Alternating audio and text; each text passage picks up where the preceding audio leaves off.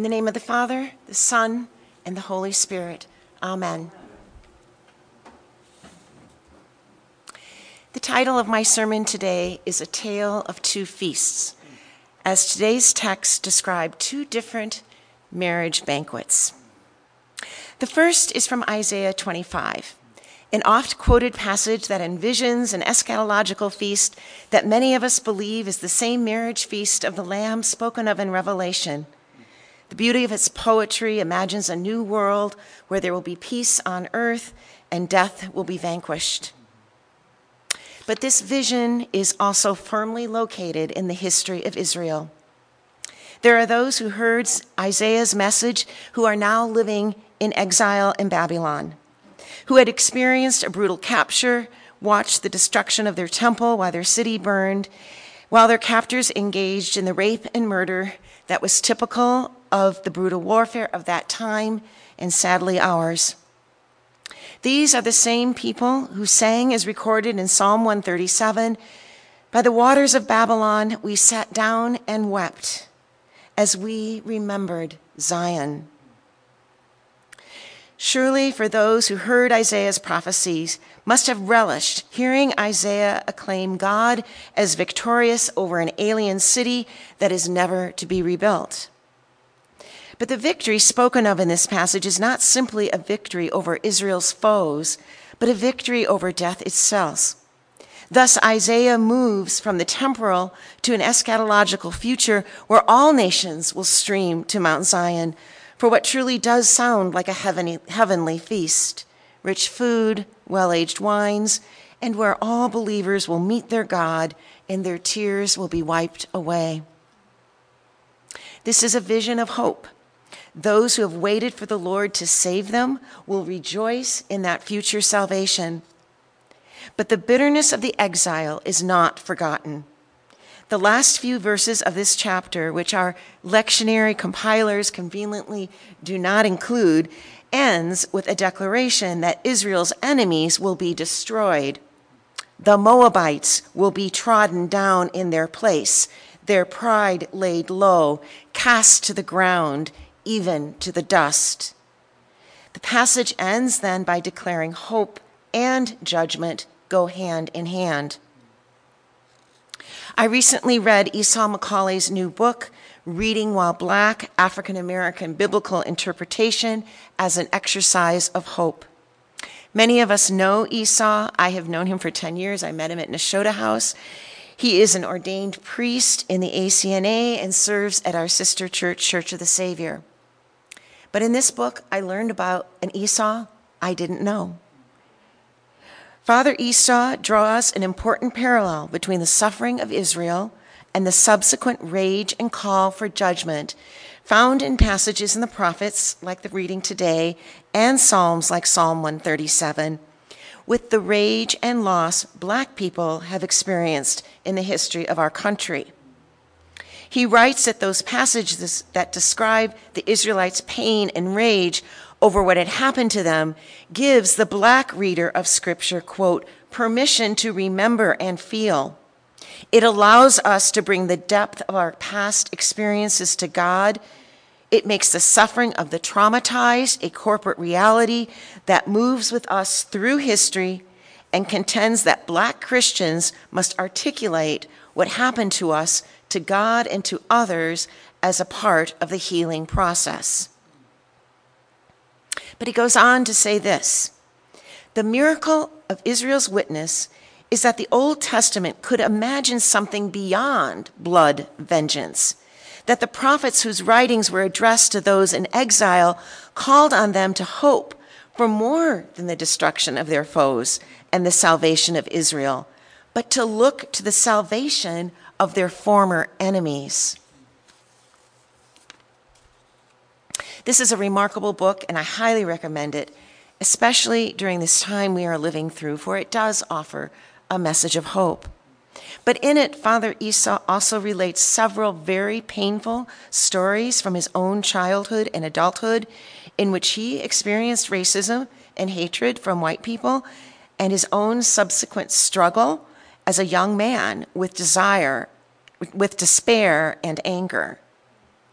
I am having my Bible students at North Park read this book this semester, and one of them said to me this week that she was so struck that out of his pain and all that he has experienced, he has been able to write a message of hope and forgiveness. For Esau, the ultimate message of Isaiah is a remarkable one of personal and corporate hope. He writes, Isaiah then calls for Black people in the midst of their pain to begin to envision a world not defined by our anger. The Bible calls on us to develop a theological imagination within which we can see the world as a community and not a collection of hostilities. It does so by giving us the vision of a person who can heal our wounds and dismantle our hostilities. Isaiah's prophetic word can create hope for all of us who hear it. Isaiah's first words in the passage today are, "You are my God." It simply begins there, to profess that God is real and worthy of receiving our trust. The community in exile in this text's audience grasp God's promises and choose to believe that God's faithfulness will transform their present and future. This is the Lord for whom we have waited. Let us be glad and rejoice in his salvation. In our gospel text, we have another story of a wedding feast. Are we talking about the same feast? I think we are. But whoever said that the God of the Old Testament is harsh and judgmental and the one of the New Testament is kind and forgiving has never been given these two texts for one sermon. This picture is a bit bleak. The invited guests to this wedding feast failed to show up. One group is just too busy and preoccupied with their own affairs, and even when the king implores them with promises of wonderful food and drink, they still refuse and even mistreat and kill some of the messengers. There is a lot for us to unpack here today in terms of our present situation and in the ways that I think we often ignore God's invitation to be with him because we're just too busy or distracted or sitting in despair. But I would like to look at the text from the point of view of the writer who told it in his own unique voice, Matthew. The context of the parable is pretty clear. Jesus is teaching in the temple a few days after his triumphal entry in Jerusalem, and the Pharisees and temple leaders are challenging Jesus' authority to teach and heal. Jesus is simply describing here the consequences that will follow their refusal of him as their Messiah. But let's consider a moment what Matthew might be feeling. Like our Israelites in exile, he is also describing some really very real past pain. He knows the outcome of this confrontation. In just a few nights, Jesus will be sitting in the secret lair of the high priest and his cronies, and he will be the one who is judged, and their verdict will be death. Death to his beloved master. In Matthew's telling of Jesus' parable, the feast takes place while a city burns, perhaps alluding to the destruction of Jerusalem in 70 AD. But if you apprehend a tone of anger or revenge in the teller of the parable, I believe it is there. Matthew remembers what meals with the bridegroom were like. The meals that the religious elite failed to attend or refuses to attend or participate in. He remembers what it felt like to dine with the king's son and is speaking to the hope that they will feast again on that day of consummation. The closing word of the parable, "For many are called, but few are chosen," are interesting in that in this parable, it is the people who were called or invited to the banquet who chose not to attend. Thus, the impenetrability of election and free will is aptly portrayed. And while the judgment may seem harsh to us, for Matthew, who has lost his Lord to a terrible crucifixion at the hands of the people this parable denounces, consolation for him might come through the judgment and not around it. We need to understand judgment from the perspective of an oppressed people and the world of the Jews in Isaiah's time and Jesus's. As N.T. Wright puts it, in a world of systematic injustice, bullying, violence, arrogance, and oppression, the thought that there might come a day when the wicked are firmly put in their place and the poor are given their due is the best news there can be. Placing their hope in their Messiah, judgment is expressed as a hope that God will, through judgment and his Messiah, set the world right. So there is an elephant in the room. We should all be asking, when and where is this banquet going to take place? We have a king and a kingdom that is promised in the future, but it is definitely not realized. We, like the Israelites, are still waiting. So some might say the banquet, and I think actually our hymn today might even allude to this, is going to take place in heaven. But in the words of N.T. Wright, the language of heaven in the New Testament doesn't work that way. God's kingdom in the preaching of Jesus refers not to post-mortem destiny, not to our escape from this world into another one, but to God's sovereign rule that is coming on earth as it is in heaven. Heaven in the Bible is not a future destiny. I love the way he puts this, but the other hidden dimension of our ordinary life in God. God made heaven and earth, and at last, in the future, he will remake both and join them together forever. So it is our Christian hope that when Christ comes again, it will be the dawn of a new created earth inhabited by the resurrected bodies of those who've been promised eternal life. And I'm looking back at this beautiful mural that we have in our church. It is so easy, though, to read two passages today about future eschatological feasts and simply spiritualize them. But Paul does not.